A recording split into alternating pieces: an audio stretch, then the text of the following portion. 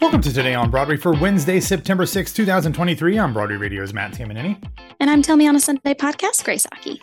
Grace, I had an interview on Tuesday morning. It was 11 o'clock a.m. with one of the best voices in the world of entertainment. And normally when I say that, I'm talking about the singing voice. And while he has a great singing voice and as we talk about in the conversation, done over 2,000 performances in the show Chicago, it's just one of those voices that as soon as you hear it, you know who he is. And it is the great John O'Hurley. He is doing a production of Every Brilliant Thing down here in Orlando. So I chatted with him about that. That'll be coming up in the podcast feeds over the next 24 hours, depending on which feed you are listening to it in. But always great to hear from him, a star of both stage and screen. So keep an ear out for that. If you want to hear more about everything that we have going on in the Patreon, go check out yesterday's episode. At the end of the show, we talk about things that we're going to be changing, the things that we'll be adding, the new stuff that we're going to be doing. That stuff will all go into effect on Monday, and we'll have some new stuff to talk about then as well.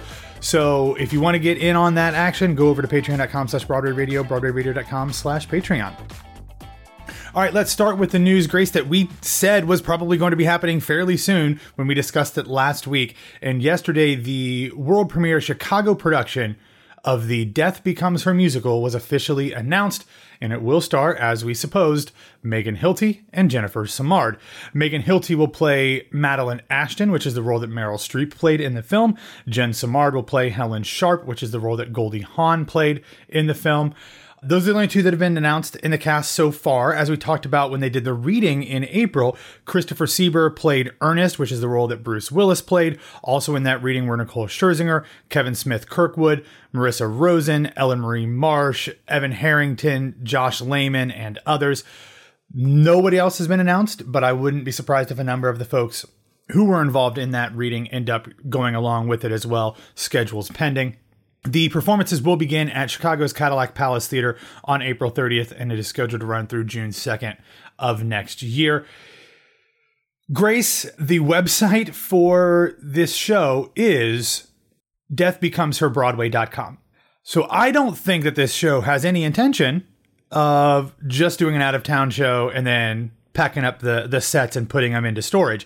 So I would imagine if this thing is coming to Chicago in the spring of next year, that it will be looking to be a part of the 2024-2025 Broadway season. Yeah, I mean, if you look at the film landscape of film to musical adaptations and whatnot, we're kind of jam-packed for the fall and the spring season. So it's really smart for them to really utilize that spring kickoff for that out of town, get the buzz going, have the summer off, and then either rehearse or retool or do something, and then have an opening in the fall. Unless they want to keep that open, and then depending on what theater that they want, they might do the spring. But no, 100%, it makes sense for them to go ahead and secure those handles and websites and all that for their obvious Broadway transfer concepts. Well, and the thing is, too, is we've seen so many shows open in the summer. I guess I assumed it would be the fall or the spring, but I suppose if things go really, really well, they could follow the trajectory of Back to the Future and Moulin Rouge even before that, and start performances in the summer. I think you and I have talked about how tricky that is for shows to do, and you have to have a really, really strong name recognition like Moulin Rouge, like Back to the Future to make that work. I'm not 100% sure Death Becomes Her falls in that category. So who knows? Maybe this is the best show ever written and it could survive no matter what the property was. But I think it probably makes sense for this one to wait. But given the changing landscape that we have, how difficult it is to kind of get lined up in the theater you want. We've talked about that a lot here recently, how theater choice really makes a big difference. Maybe they'll try to jump on something in the summer of 2024. Who knows? But excited to see this. Anytime you get Megan Hilty on stage, it is exciting. Anytime you get Jen Simard on stage, it is exciting. And as we talked about last week, the creative team behind this one is really special, and they're different from some of the other tried and true movie to musical adaptation teams that we've seen work before. So excited to hear what this one looks like. And it's actually coming up a lot sooner than you think. I keep thinking, Grace, that it's like March and it's actually September. So like this year is getting pretty close to being done. It's kind of crazy how quickly we'll be into the spring season. All right. So this is news, but it's not a lot of news, but it is something that I am very excited about because yesterday the social media account at Waitress Musical tweeted this or X'd this. I don't know how we're supposed to say that. Days like these, we can only do the best we can, except tomorrow's going to be much better, with a little winky kissy face emoji. Of course, Grace, the only thing that I could possibly imagine this would be is that we're going to get some sort of details about the pro shot of Waitress starring Sarah Bareilles that they premiered at the Tribeca Film Festival back in June, and also in Times Square at the same time. I know nothing about this. I have no idea where this will end up, but it went to Tribeca. A lot of films get sold there. I wondered if they would wait, depending on who bought it, to make any kind of announcements or actually to even finalize any deals until after strikes were done. But if they're teasing an announcement of some sort tomorrow, Waitress has never been shy about making things very, very obvious when and what they were doing. So I'm guessing we're going to get some sort of announcement about the pro shot tomorrow, or today, I guess, on Wednesday. And I will be waiting on pins and needles until we get that announcement. Yeah, I'm obviously right there with you. I mean, if this isn't the New World Stages transfer, then I need this to be the pro shot. You know what I mean? Like. All right, so let's get into some other news here. Yesterday it was announced that Cassie Silva is going to become the Universal alternate for Broadway and the North American tour of Six. She had previously joined the company on Broadway, and then she was a standby in the Aragon tour. I've seen the Aragon tour 4 times. 3 of those times, Cassie was in the show, which is kind of crazy because I saw it in 3 different cities and saw her 3 different times.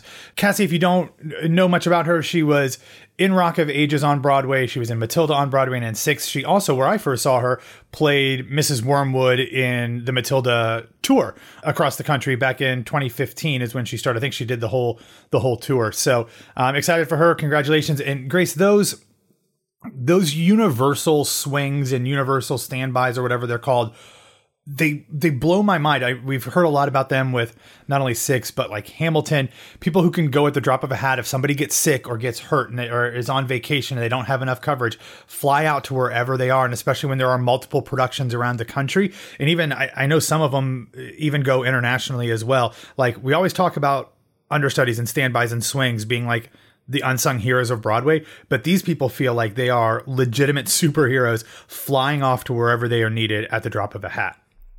I mean, they totally are superheroes. It's kind of crazy to think that that is a job that exists on Broadway. And I was noticing a content creator, and I'm forgetting their name, talking recently about if you are in school for musical theater right now, see if you can learn this skill. If you have great memorization tactics, like if this can be a new skill set that you add to your resume, like it's obviously very much in demand. So it's wild, but congrats to her. That's a good point. Like obviously memorization is a part of being an actor, but this takes a whole nother level. And it's not just the memorization, like, oh, my brain works that way.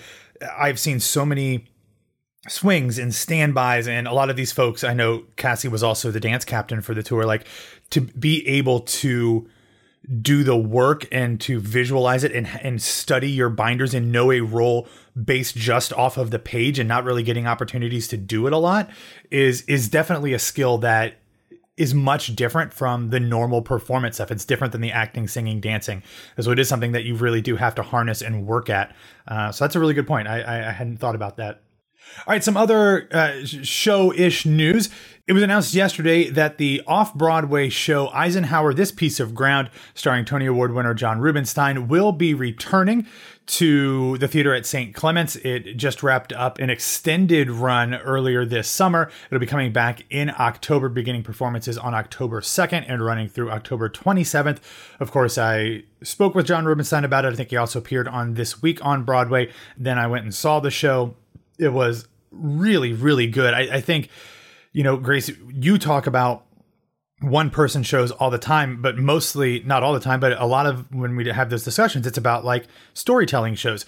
This is a one-person scripted drama, and I think that those can also always be a little fraught and perilous, where sometimes it feels like you're just getting somebody reading a Wikipedia entry and trying to like work around that. That was the exact opposite of this. I know F went and saw it because they worked with John in Charlie and the Chocolate Factory, but really great. I'm super excited that this is going to have an opportunity to come back and more audiences are going to go see it. I think I saw it like a Saturday matinee, and the house was not completely full, but pretty close to being full. So audiences are certainly finding it and incredibly happy that it's getting a chance to come back to New York for another run.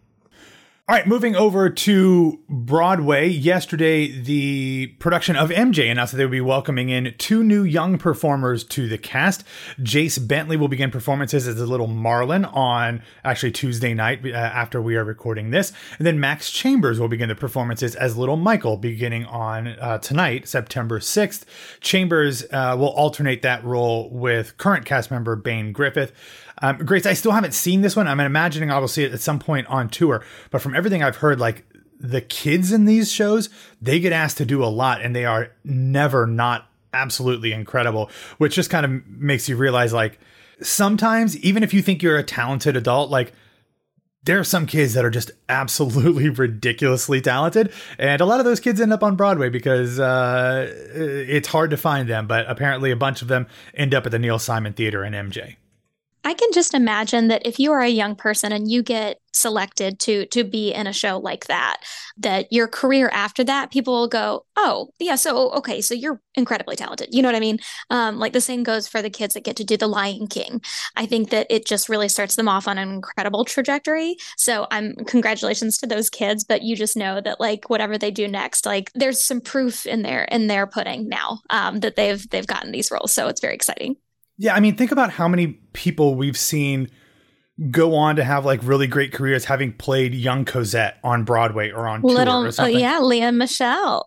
Leah Michelle, like even like Donna Vivino and these people who Gerard Canonico was a Gavroche. Gavroche. I mean, it's like, Gaten Matarazzo, it's like all these people who have played these really impressive kid roles. And obviously not all of them even even try to continue a career in acting or musical theater or whatever. But like when they do, and you're like, you see that on their resume, you're like, oh, you were in Les Mis on Broadway, or, oh, you were in Les Mis on tour. Like that just automatically means you're not just some kid whose mom thought you were really good in a community theater production. You're legit. And I think the same thing is going to be true, like you said, with The Lion King, obviously has been for a long time, and MJ as well, because to be able to do the things that they ask these kids to do at that level, at a Broadway or national tour level, is insane. And it just bodes well for what they can be capable of moving forward in their careers. All right, Grace. So we know already that Jeremy Strong is coming to Broadway with an adaptation of Henrik Ibsen's An Enemy of the People in the spring of 2024. We don't know exactly the details on that, but that will not be the only production of An Enemy of the People coming up in the spring of 2024. While Jeremy Strong of Succession fame is doing it in New York, there will be a West End production of a completely different version of Enemy of the People, and it will star Doctor Who and House of the Dragon star and The Crown star Matt Smith. This one will play the Duke of York's Theater beginning on February 20th. It is scheduled to run through April 6th. I don't actually know because we don't know the dates of the Broadway version, if there will be any overlap. I imagine there'll be at least a couple weeks of overlap there, but very excited about this. I love Matt Smith. This is a new production from Thomas Ostermeyer, and they are calling it a bold reimagining of Ibsen's play. Don't exactly know what that means, but we can find out in just a few months. Priority access begins on September 20th. If you want to sign up for that, you can do that in the show notes. And then the public on sale begins on September 21st, which is 2.5 weeks, 2 weeks from Thursday. I'm a big Matt Smith fan. Grace, I don't know that we've ever talked about this. Are you a Whovian? Are you a Doctor Who person? Absolutely not. But I don't behoove anybody. Yeah, no. I could not want to be further away. But I do respect and honor those who are fans of the TARDIS. For those that have kept up with the Doctors, I've tried multiple times. I simply can't. But I respect all of those actors. Oh, yeah. Yeah. I'm sorry. I just feel like it would have been a thing. I feel like it would be a thing that you would like. No. I guess I got that one wrong, I guess.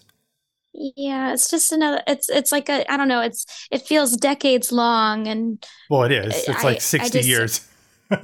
I'm a little British. I'm not that British. So no, I just never got into it, but I do love and respect everybody that's very into it. I love seeing the little police box TARDIS bits and all those bobbles. But he's an incredible actor. What I find funny is that, like, can we have a crossover of enemies of the people? Like, Let's do it. What's this look like?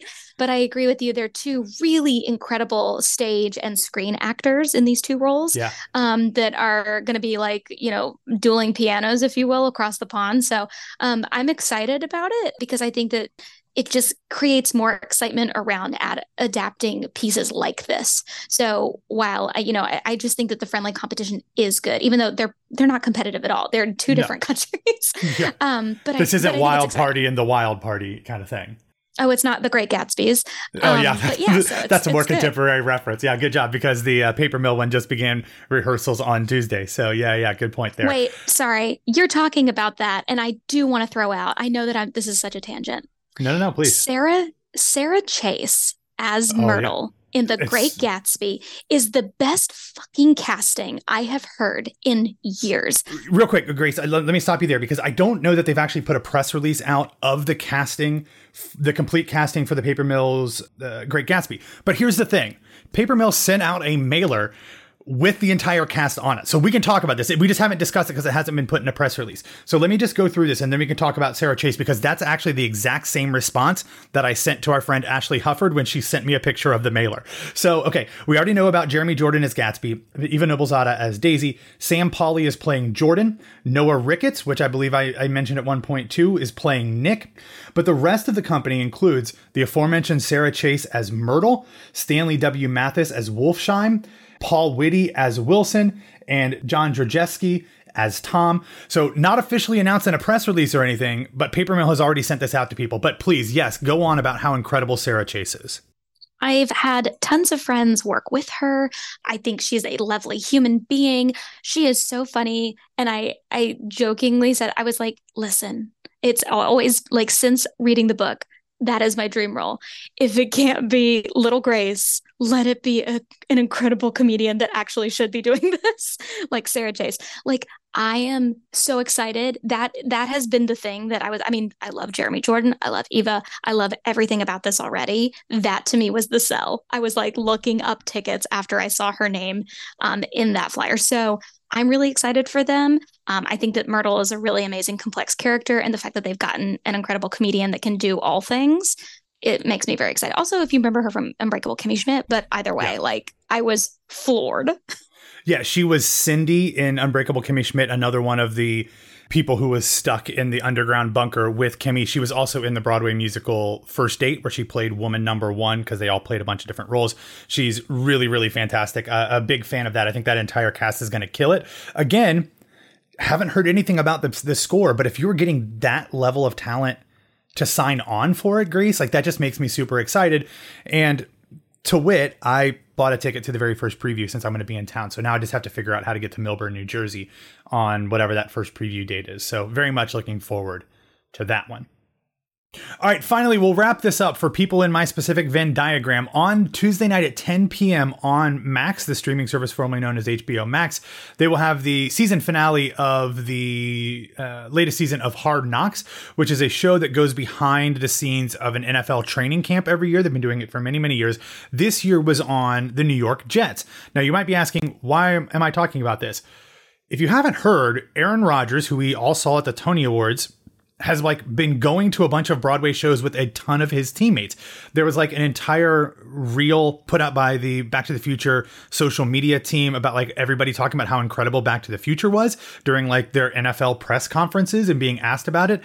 Apparently on the season finale that aired on Tuesday, they follow the group to MJ and see MJ the musical. They pose for pictures with Lynn Nottage and a bunch of other cast members and stuff. So if you like seeing the Broadway and the sports world overlap, especially if you are in the New York area and are a Jets fan, that should be very cool.